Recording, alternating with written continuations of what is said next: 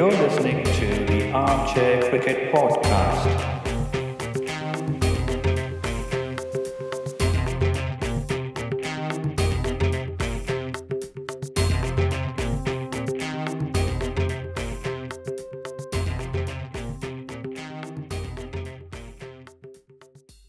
Hello everyone. Welcome to another episode of Armchair Cricket Podcast, a podcast focusing on Test cricket by armchair critics of the game. I'm recording this episode on the day before the fourth Ashes Test begins, and on the day on which New Zealand played Sri Lanka in the second T20 International. I'm your host Ajit. My co-host Giri is away, and I'll be your host for today. So it has been a very momentous week if you're a Test cricket fan. We had left the previous episode with the first day of play in the first test between India and West Indies, the third Ashes test, as well as the second test between New Zealand and Sri Lanka being played out. So all of these three tests ended. Also, the second test between West Indies and India was also completed in the duration between the episodes. So let's start by taking a look quickly at the Sri Lanka versus New Zealand second test. So it was a very thrilling test simply because New Zealand was able to snatch a victory in spite of only about 3.5 days of play being possible. If you were to look at it, Sri Lanka batted first and they had scored 244 thanks to 109 by Dhananjaya De Silva and a 65 by skipper Karunaratne. New Zealand batted through, I think, 3 days where they had to bat on different times of the day. But they got to 431 for 6 declared in 115 overs thanks to 154 by Tom Latham and 105 by BJ Watling, the man Friday. Colin de Grandhomme also made a very useful 83. This meant Sri Lanka were about 184 runs behind and they had to, bat out the rest of the day, the last day of the test. But they weren't able to do that, and thanks to all the bowlers, the New Zealand bowlers sharing the wickets among them, so Trent Boult taking 2, Saudi taking 2, Ajaz Patel taking 2 and Somerville taking 2. Colin de Grandhomme as well chipping with 1 wicket. Only Niroshan Dickwella had a very uncharacteristic 51, which he took nearly 3.5 hours to make. And he was the lone, let's say, fighting hand.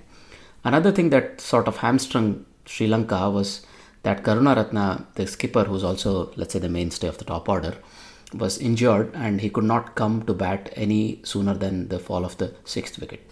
As a result, he could only make 21. He took 70 balls over it in nearly an hour and a half's time and kept Dickwella company, but that was not going to be enough because there was enough time that New Zealand were able to bowl 70 overs and in the dying light they were able to take the victory. Therefore, they were able to draw the series 1-1. So it's a very important result as far as New Zealand were concerned because they not only tied the series 1-0 but take the share of the points as well that are on offer for the series. Tom Latham finished the player of the match for his very wonderful 154 in the first innings, but BJ Watling, as I earlier called him the man Friday of New Zealand team, was declared the man of the series for his very good contributions in both the matches. So moving on, if you were to quickly take a look, let's take a look now at the third Ashes test, the very, very exciting Ashes test. Being so many days ago, I'm sure all our listeners must have heard multiple opinions. So I'll not go too deep into it. England having bowled Australia for 179, they must have felt very confident. Nobody expected that England would be bowled out for 67. But after having done that, and they were able to reduce Australia to 246 all out in the third innings of the game. Labuschagne scored 80, and then he had some useful support all around the top order. Khawaja making 23, Head making 25, Wade making 33, and then Pattinson making 20. That gave, England a very tough target, 359. And they had 2 days and a bit to survive. So a result was more or less certain in this test. Well, they did not start off brightly. Burns and Roy both had single-figure scores. But Root and Denley fought off on the third evening, but both scoring 50s. And Denley very unlucky to be dismissed on the third evening. And Root carried on into the fourth morning, but was dismissed early on the fourth morning. And then Stokes and Bairstow took England to lunch. So Bairstow made 36 and was dismissed immediately after lunch. But then came the turning point where Ben Stokes was batting very doggedly. Unfortunately, sold his good friend Butler down the river. And then Vokes was quickly dismissed. Archer came in and swung a few lusty blows to the tune of 15 runs. But Broad couldn't contribute much and was out for a duck of his very second ball. That meant the 9th wicket of England fell at 9 for 286. And the victory, 76 runs away. So it is not going to be a very easy task. But then They had the indomitable Ben Stokes at crease, and Jack Leach, who was no mug with the bat, as he has shown earlier in the season with the 92 against Ireland. So then what unfolded was a fantastic passage of Test cricket, the sort that, one would be very lucky to even get to see once a year. But we are so lucky that we got to see it twice a year, because if we remember right, earlier in the year, Kusal Perera did the same thing to South Africa in the company of Vishwa Fernando. And in similar circumstances, but somehow in a much more pressure situation, simply because this is Ashes and also in front of his home crowd. And Ben Stokes being Ben Stokes, with all the, colourful past that he has, he was able to pull out the bunny out of the bag, as they say. And in spite of really good bowling, I think Nathan Lyon bowled really well. Pattinson was probing, and Hazelwood and Cummins were also very unlucky. He was able to play a wonderful array of strokes. So we remember that reverse swept 6 behind point of Nathan Lyon, almost like Kevin Peterson when he was doing the same thing to Muralidharan, right? All of these fantastic shots unfolded, and what showed through was the control that Stokes was able to take and basically manipulate the field as he wished and hit boundaries at will. And basically the last, let's say the 78 runs, was scored in a matter of just 10 overs. That meant he always was in control. And Jack Leach also has to be given a bit of credit here. He took 17 balls to score his one solitary run, and that too when 2 runs left to win. His solitary run tied the score, so England couldn't lose the match.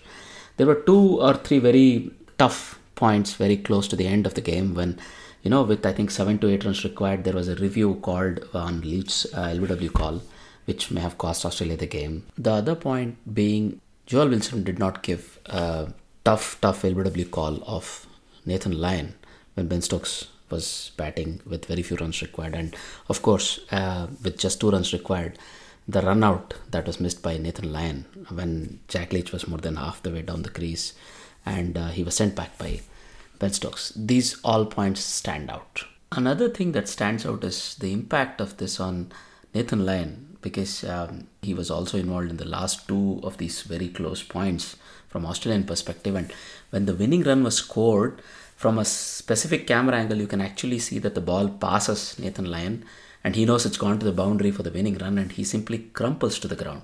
It shows the impact that it has on the players that are involved in such a tight contest. Later, Tim Payne goes to him and lifts him up and tells him he's the senior player and he can't, lose hope like that. So all of these are very poignant moments that as a sports fan you would always look forward to. So I think both the Australian coach Langer and the captain have come out and said that their use of DRS could have been better, and that could have probably cost them the match. But Australia would be very, very disappointed knowing that victory was so close and they had 78 runs or 76 runs that was still required, and Stokes just stood up and made sure they wouldn't cross the line. So all in all, we got to witness another fantastic Test innings, one for the ages, so to say. And I think we should let a bit of the dust settle on it, and we should talk about it maybe in a couple of months or years' time, and to see how good this innings compares against some of the greatest innings of all time. But, my instinct is this is going to probably jump into top 5 no matter what. I mean, this along with, some of the greatest fourth inning chase innings, for example, the 200 scored by Gavaskar in the 70s when India chased down the highest total back in the day. Also, V.S. Lakshman's third innings, 281, of course. Kusal Perera's earlier in the year, the 153 not out. Also, Brian Lara, who made a similar score of 153, if I'm not wrong, with company of Walsh. I also recollect another innings. There was a very tense test match between Pakistan and Bangladesh when Inzamam ul Haq led Pakistan to victory, and I remember the Bangladeshi players weeping when they could not win. And some of these innings can readily come to mind, but as I said, maybe a few more months and years and later we'll be able to judge this innings for what it is. But all in all, a fantastic drama that unfolded, and it had to be this guy, Ben Stokes. Apparently his year is getting better and better, because first he led England to a World Cup win by playing that very great innings of 85, not out in the World Cup final, but then this 135 probably easily surpasses that innings as well. I remember in an interview Justin Langer saying they felt the Ashes were robbed of them, and that's the right thing to say, I think, because with 80 runs or nearly 80 runs left and 1 wicket to get or 2 wickets to get, they would have thought they have, not one but both hands on the trophy. And now it's come to pass that the score's been levelled at 1-1, and now they have 2 more tests and they have to go back to the drawing board and fight But if I were to be the Australian coach, I wouldn't be too disappointed knowing that what happened. But most of the test match went according to plan as far as Australia was concerned. They bowled out England for 67. And this also means a lot of credit goes to the bowlers, and they also were able to almost bring them to the doorstep of victory, but they couldn't cross. But if they could have slowed down the game and they could have taken some more time out of the game by just talking to each other, like there are these endless conferences at the bowlers top of bowlers run up that these days captains indulge in. Those sort of things could have been done a bit more, stretch the drama out. But all you needed was one good ball, and therein Leach and mainly Stokes get the credit for the way they played. So now we will go on to the next test, which will be in Old Trafford beginning tomorrow. And we have some startling things that we have come to know since. Anderson has been ruled out of Ashes, so Craig Overton has been called in. And he's going to replace Vokes, which comes in as a bit of a surprise because one would have expected Vokes to retain his batting spot, given that he's also a very classically comfortable batsman at the test level. Overton can bat for sure. Overton can bat, but he's no Vokes, let me put it like this, at least with the bat. But I think he's a more steady, let's say a like-for-like replacement when it comes to bowling with Vokes. Even though Vokes might be a bit faster, I think Overton can do a very good job there. And then, of course, we also have come to know that Joe Denley and Jason Roy will swap their batting positions. So Denley will go ahead and open, and Jason Roy will be batting at 4. We all suspected this might come to pass at some point in time in the summer, simply because Jason Roy's technique was not going to stand up to a test match new ball examination, and that's what it's come to be. And Denley will go on and open. He'll be in a more, let's say, comfortable environs when he comes in at number 1, or will take the new ball on. And Roy, who's more or less always played in the middle order for Surrey when he's been playing red ball cricket, will get to reprise that. So it's going to be a good thing as far as England are concerned. And what this win in Headingley would have given them, well, a lot of things, I'm sure, at least the confidence and the relief that the series is still alive, and maybe a chance at taking the Ashes cleanly. And for Australia, we see that they have decided Usman Khawaja will be dropped from the 11. He was batting at number 3, but with Smith getting fit and coming back in, they felt there were a surplus of left-handers in the top order, especially the chairman of selectors, Trevor Horns, seems to have indicated this, and maybe they want a more stable number 3, and maybe Marnus Labuschagne will take the number 3 spot. It was a curious case of whether Usman Khawaja, who has a superior record to somebody like Marcus Harris, should lose his place in the 11, especially given that Usman Khawaja can also open the batting.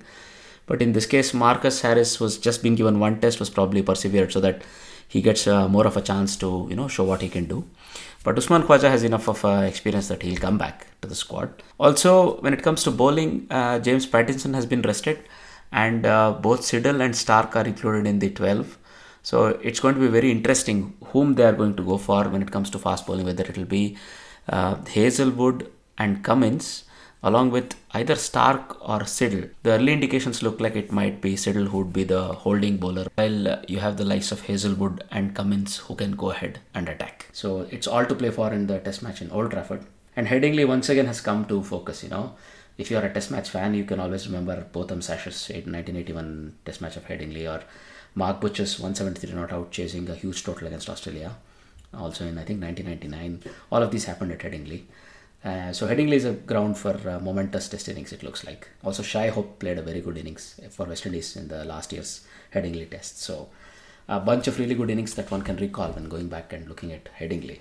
I think in our upcoming episodes we'll be taking a look at the 4th and the 5th Ashes test, and I'm very curious how that's going to unfold.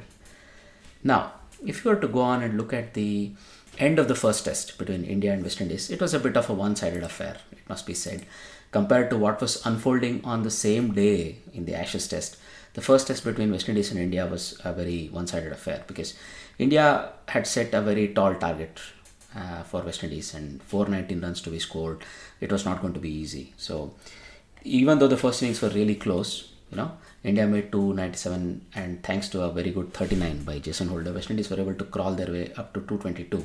That meant India did not have a really match-winning lead.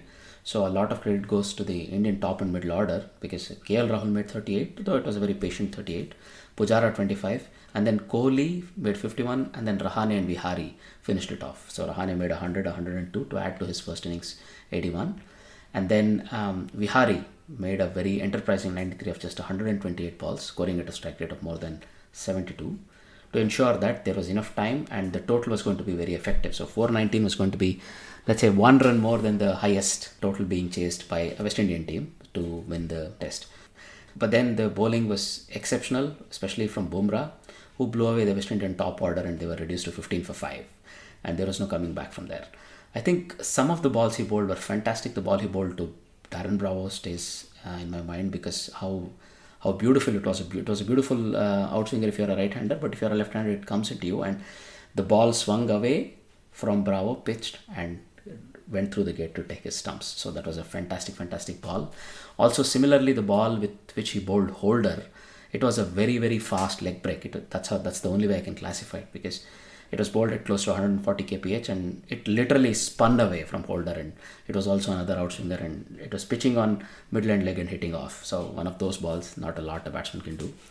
So at one point in time, West Indies were really in trouble. They were 50 for 9 and they could have been easily bowled out for 55. But Kemar Roach swung merrily in the company of Miguel Cummins, and they took West Indies to 3 figures, 100. Ajinkya Rahane was voted the man of the match in spite of the 5-4. So Bumrah finished with 5 for 7 from 8 overs.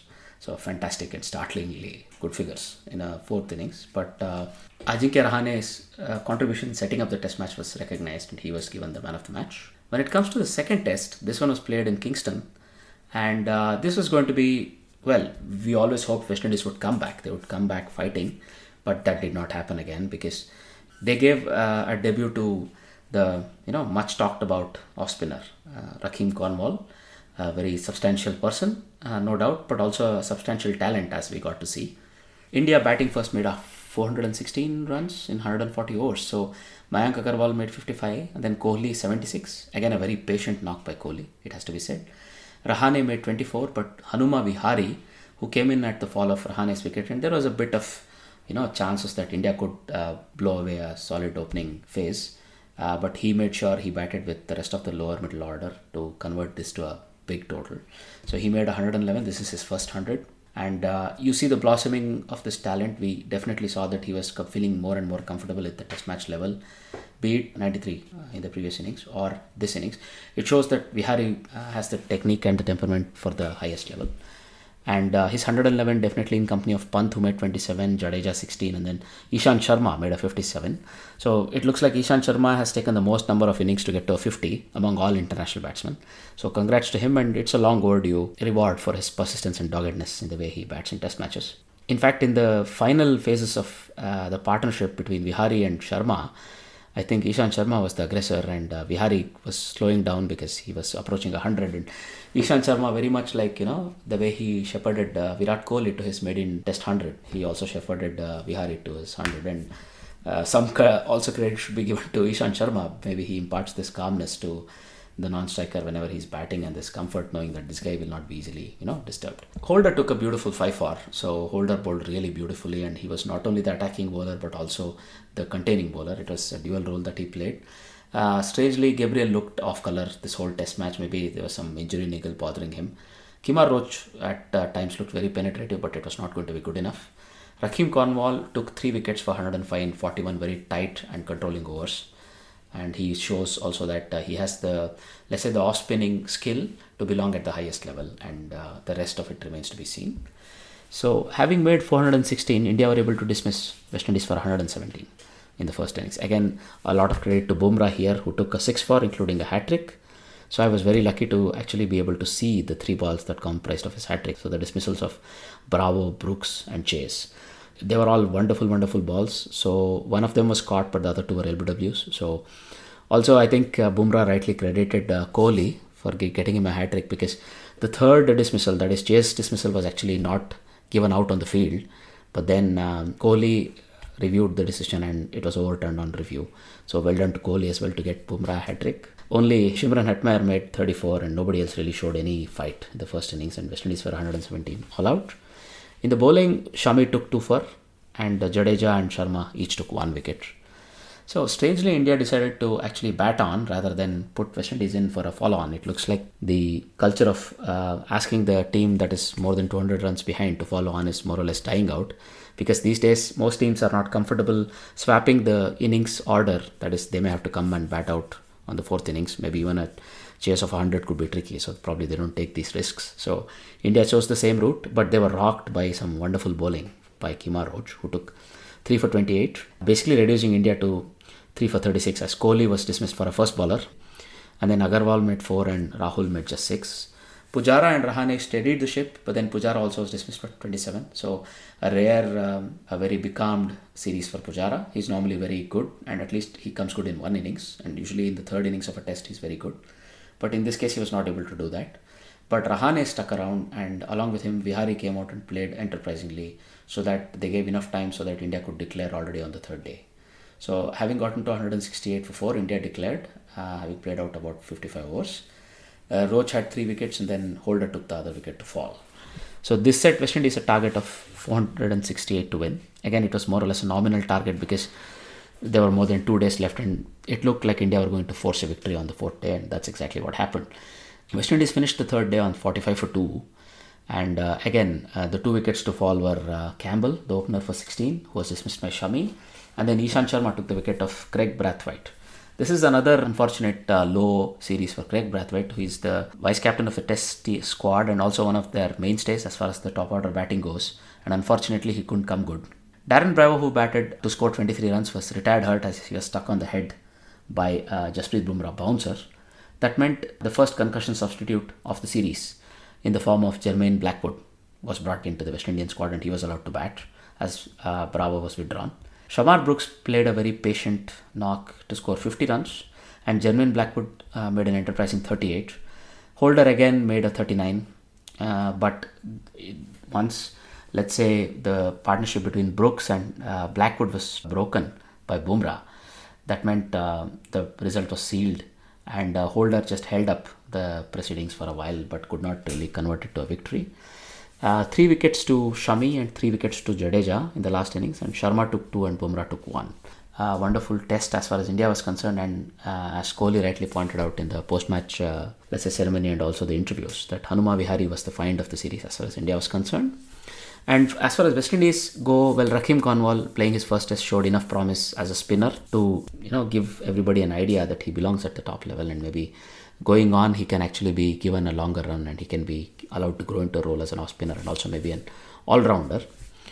As far as the focus points goes, West Indian top order was really, really brittle, and they always lost a wicket within the first 20 runs being scored. And well, let's also not take away anything from the fact that how good Bumrah was. Bumrah was really, really good, and he made sure West Indies never got off to a comfortable start. So there has been no man of the series declared, but let's say the uncrowned man of the series would be Jasprit Bumrah.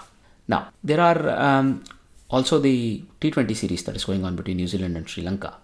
So in the first T20I, New Zealand wrapped up a comfortable victory. In this case, they were chasing a score of 174 made by Sri Lanka thanks to 79 by Kusal Mendis and 33 by Niroshan Dikvela.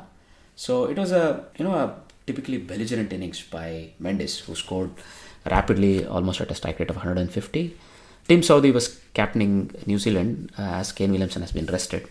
So Tim Southee took 2 for 20 in his 4 overs, and then Mitchell Santon showed excellent control and took 1 for 22 in his 4 overs. But the rest of the New Zealand bowlers were tonked around. So they had some new bowlers, for example, Scott Kuggeleijn and Seth Rance. All of these guys were tonked around. Also, they had some other new guys in the team. For example, Daryl Mitchell was there. And it looks like Colin de Grandhomme has been entrusted to bat at 4 of 5 in this T20 lineup. Colin Munro had come back into the 11 as well. So in this chase, Colin Munro couldn't contribute and he was dismissed off the first ball thanks to a Malinga Yorker. Martin Guptill, who's back in the squad, couldn't do much and he was dismissed for 11. But Colin de Grandhomme made 44 and then Ross Taylor made 48 as they took, let's say, the majority of the chase out. But then Daryl Mitchell with 25 not out and Mitchell Santner with 14 not out saw through to the end of the chase in the last over to take the win. There was not a lot to write home about in Sri Lankan bowling. Only Malinga, who bowled excellently, took 2 for 23 of his 4 overs. And then Vanidu Hasaranga, the leg spinner, took 2 for 21 of his 4 overs. The second T20I was played at Palakelle.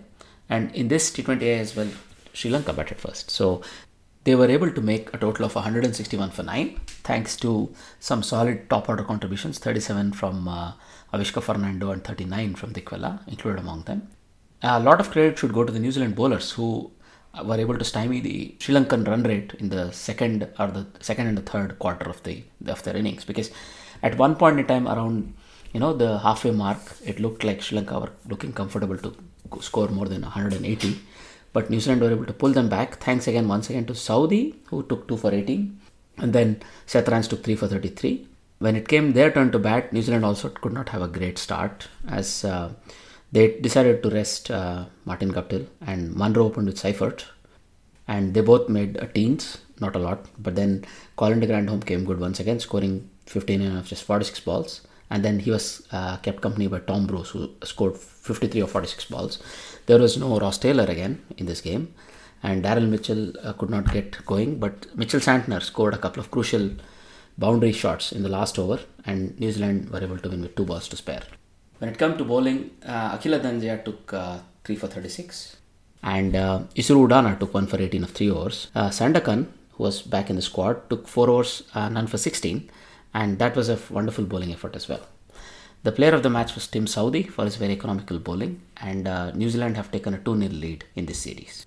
Now, if you were to take a quick look at all the news from outside the cricketing field or outside of the international cricketing field, have we witnessed the greatest T20 all-round performance ever?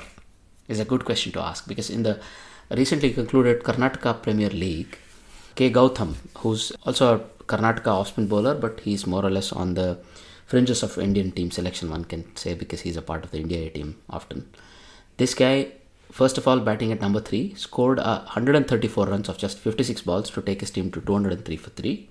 He was representing the Bellary Tuskers. And then when it came his turn to bowl, he opened the bowling and took 8 for 15 of his 4 overs. So his opponents stood no chance. The opponents were Shimoga Lions, and they were able to come to 133 all out, but what a wonderful bowling performance and what a wonderful batting performance. Either of these could have been a clear, man of the match performance, but he was able to combine both. So this could very well stand out as the greatest T20 all-round performance ever.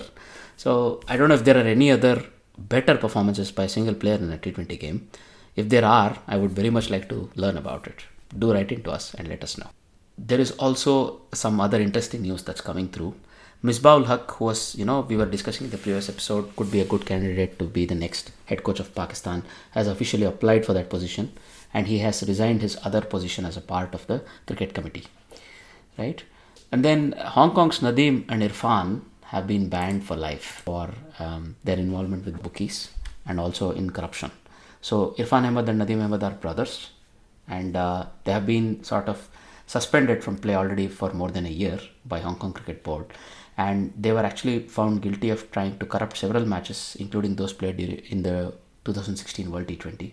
So it looks like this has been an ongoing investigation, and finally the Hong Kong Cricket Board have come to the conclusion, and then ICC has been asked, and then after all the consultation they have been banned for life by Hong Kong Cricket Board. In another news, Ireland will now host a T20 series between Scotland, Netherlands and Ireland. It's a T20I series. This is just to make up the void left by the now postponed Euro T20 League. So it will only be 6 matches. There is a 2-game warm-up that every of these 3 teams will get, because there is a T20 World Cup qualifiers in UAE coming up in October, and this will form as a warm-up for all the 3 teams. So it's a good news.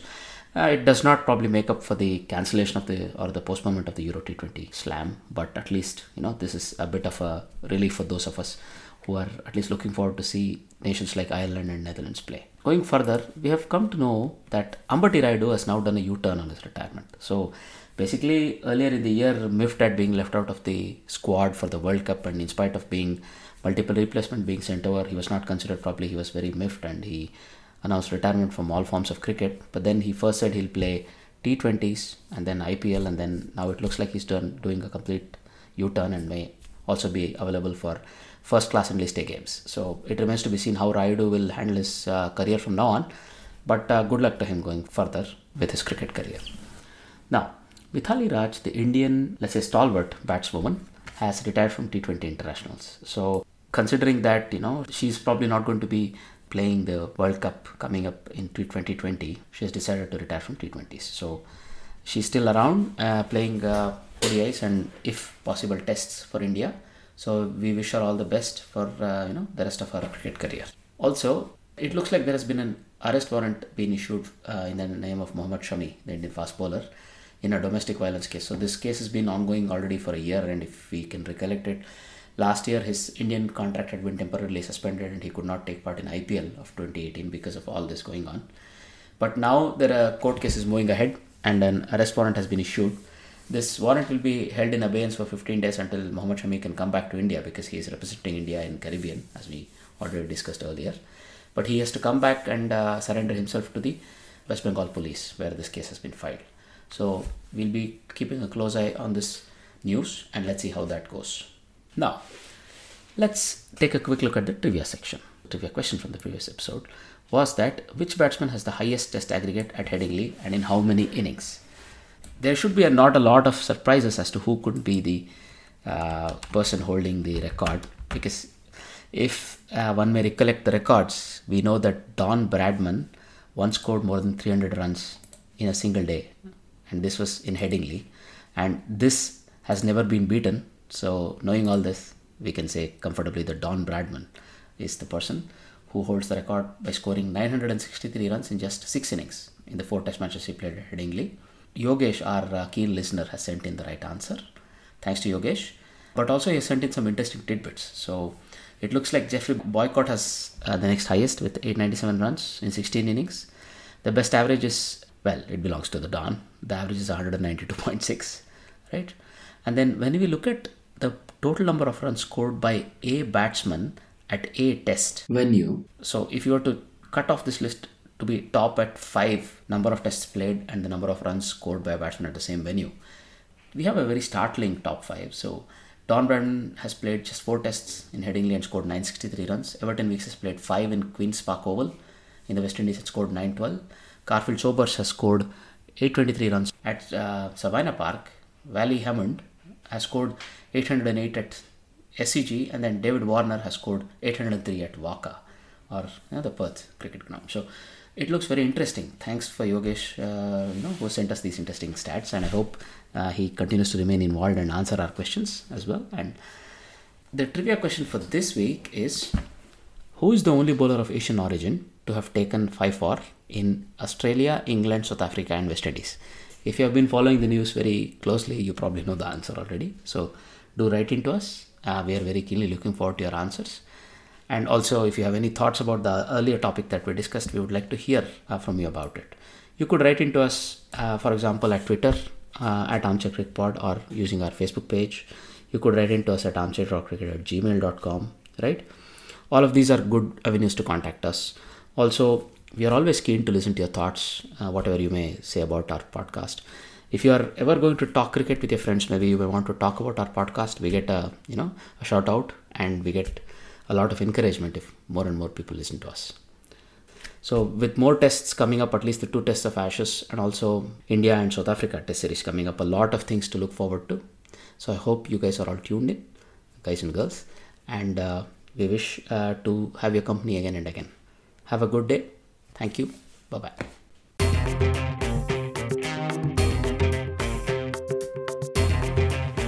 You're listening to the Armchair Cricket Podcast.